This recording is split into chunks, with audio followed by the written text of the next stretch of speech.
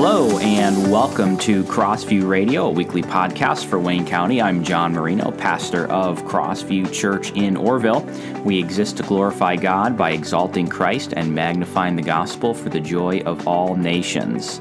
Today we're going to be talking about preaching, and I'm going to use a term that I think is often misunderstood, but a term that I think is necessary and important. And of course, that's expository preaching. Now, I think that there are a lot of people who hear this term and immediately images of long, boring academic lectures with no meaning in the real world come to their mind. They imagine these pastor lecturers standing up in front of them, parsing Greek and Hebrew words to no end, and failing to progress past one or two verse or words for their entire hour-long sermon. I've heard expository preaching caricatured as being too complicated for the average person sitting in the pew, and we simply just need to simplify our preaching so that people can understand. And I don't think this is a biblical view of preaching, and certainly there are those who claim to preach expositionally and yet would distort that. However, we do happen to have an example of what expository preaching looks like in the book of Nehemiah.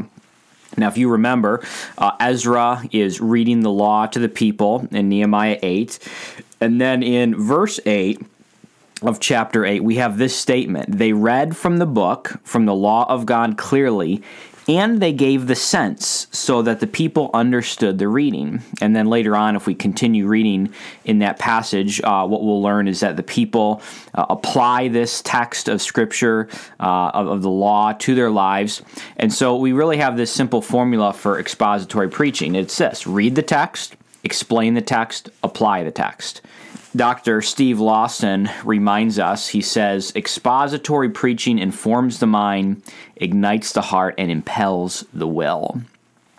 This really is the pattern for preaching the word, but we live in a culture where the church has really veered from this in favor of pragmatic preaching. And so what do we see now? We see that the length of the sermon has decreased, and that everybody, wants a witty sermon title and a cute little sermon series. And preaching today, honestly, is more like a self-help seminar than a message from the Bible. Now, here's the problem with that.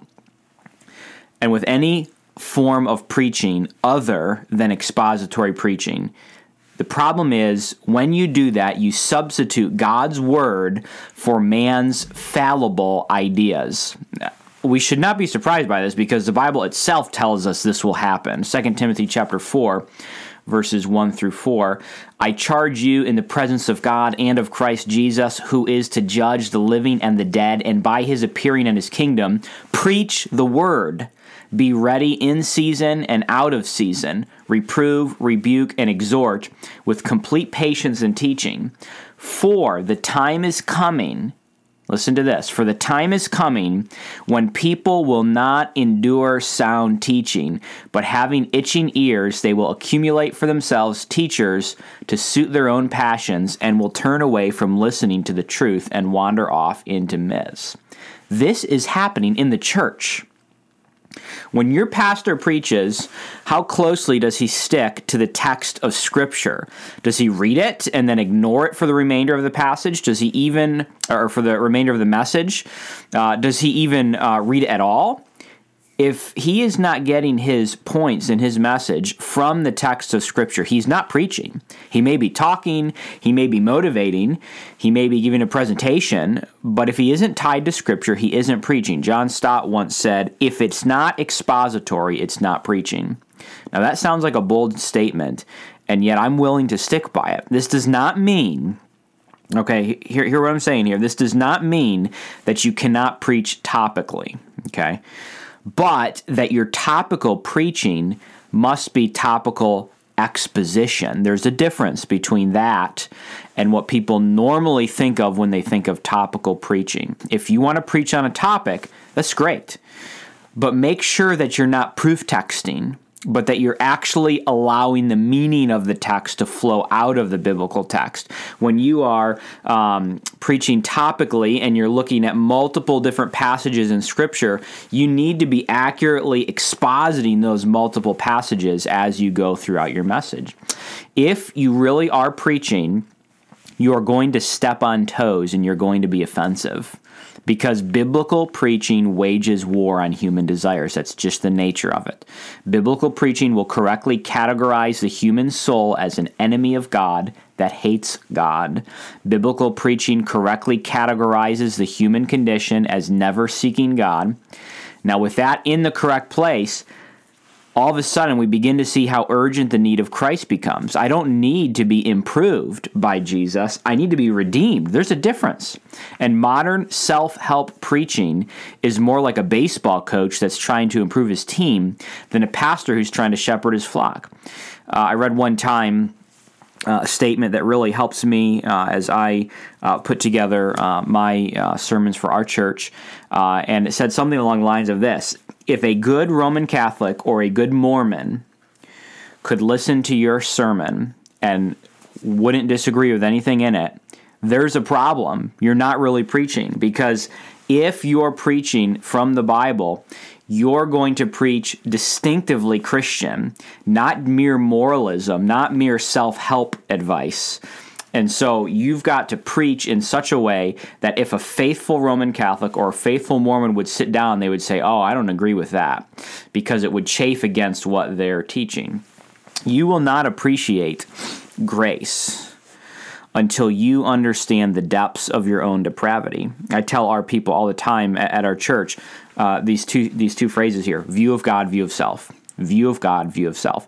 You cannot skip over the uncomfortable parts of the Bible and only preach grace, because there's no context to understanding the grace.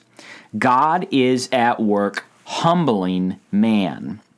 Isaiah 2:11 says this: the haughty looks of man shall be brought low, and the lofty pride of men shall be humbled, and the Lord alone will be exalted in that day.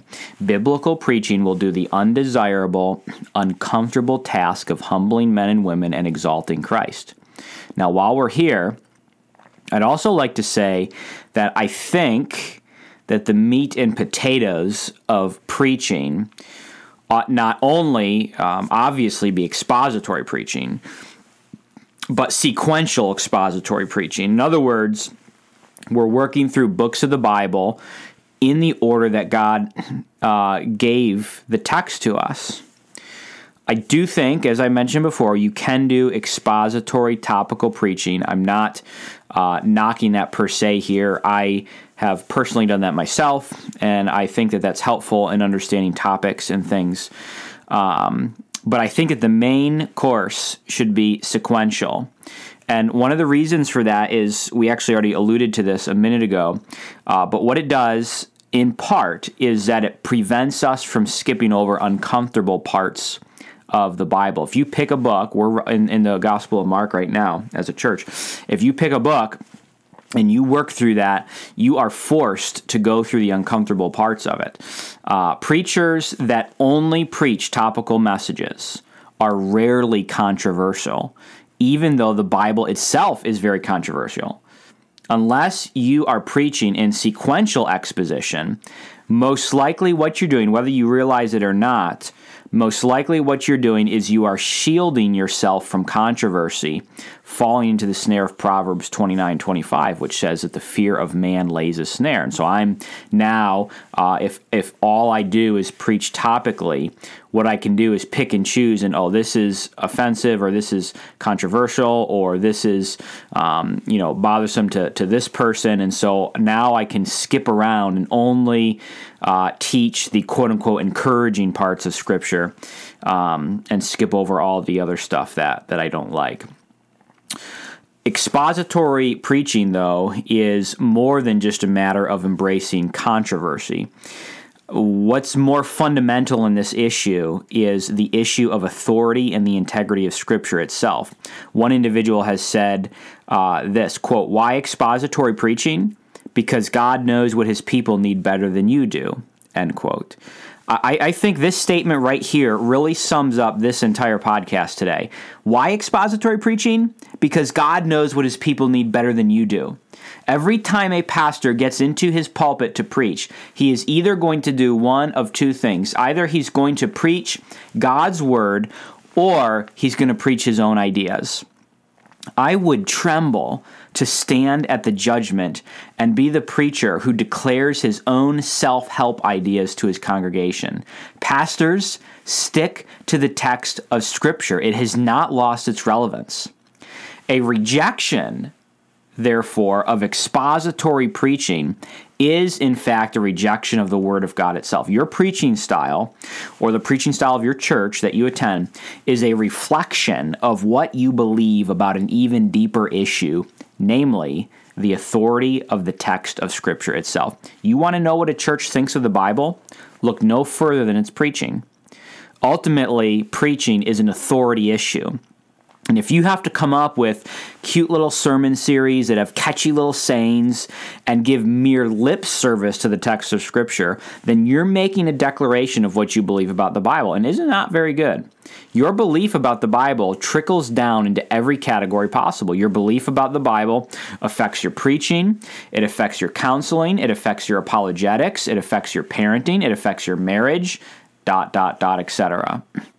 People cannot be spiritually sustained for any lengthy period of time on half-baked sermons. They will be spiritually starved.